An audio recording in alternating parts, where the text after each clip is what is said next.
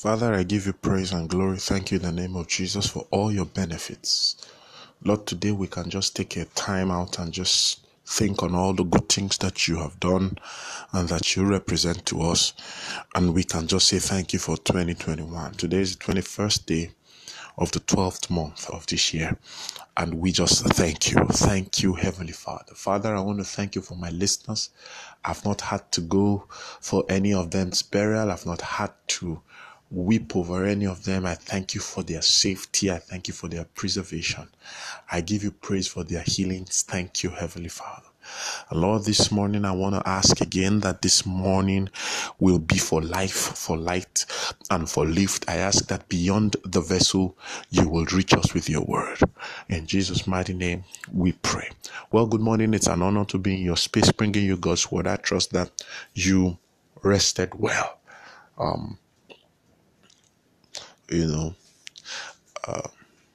John chapter 2 verse 1. Let's just go straight into the word of God. The Bible says that on the third day, there was a wedding at Cana of Galilee.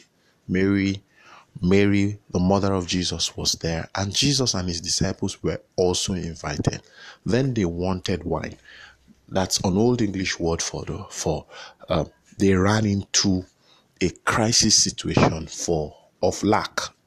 Their wine finished, all right? Their wine finished. And I think we have flogged the matter of those realities. I mean, this series is such a blessing that you want to go back to, all right? And the Bible says that Mary went up to Jesus and said to Jesus, they do not have wine. Jesus' response is this: what has that got to do with me? What is that to me? My time has not yet come. Listen to me. There are times when you are approaching life, all right, and you are like, I want to get the results that Mr. X has. I want to move ahead too. And life is asking you, and what's my concern? What's my business? The answer does not seem welcoming. All right. The answer does not seem attractive. What do you do when life does not welcome you? What do you do when life seems to not want to embrace you? You see, it has been said, and it bears repetition, that life does not give you what you deserve. That life does not look at you and say, you qualify, so I give it to you. No. Life responds to forces, so that when you understand the things that work, that your understanding puts a demand on life, forcing life to give you.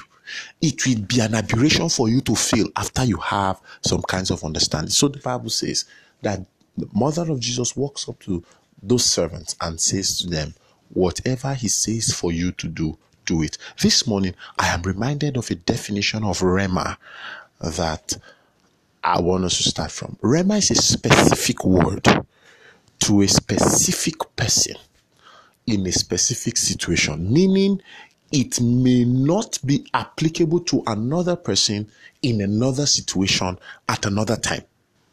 It will not be applicable. Like the person to whom the word of God says, what you do quickly.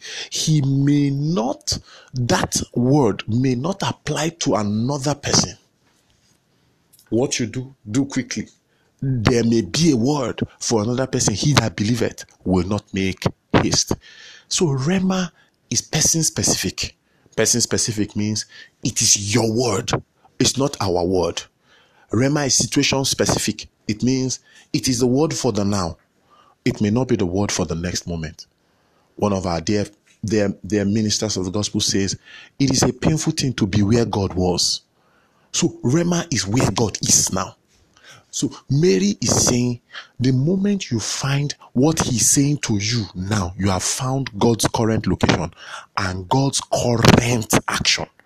So if you are going to get ahead in life, you must operate by the Rhema word of God. What has God said to you in this situation? That person's specific situation, specific word is your answer out of every crisis.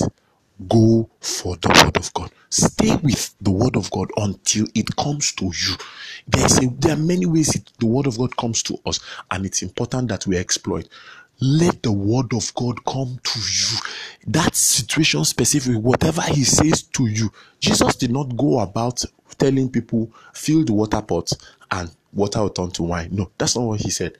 That's not what he was doing. But ultimately, it was a situation specific word and it changed their lives. So it's important that you always have that word from the Lord. It's important that you always have that word from the Lord. Give everything it takes to get that word from God. What is God saying to you in that situation? That is what works. What works in this kingdom is that word that came to you. I trust that bless you. I'm sure that I made it, and I thought to bring you a word of faith and hope.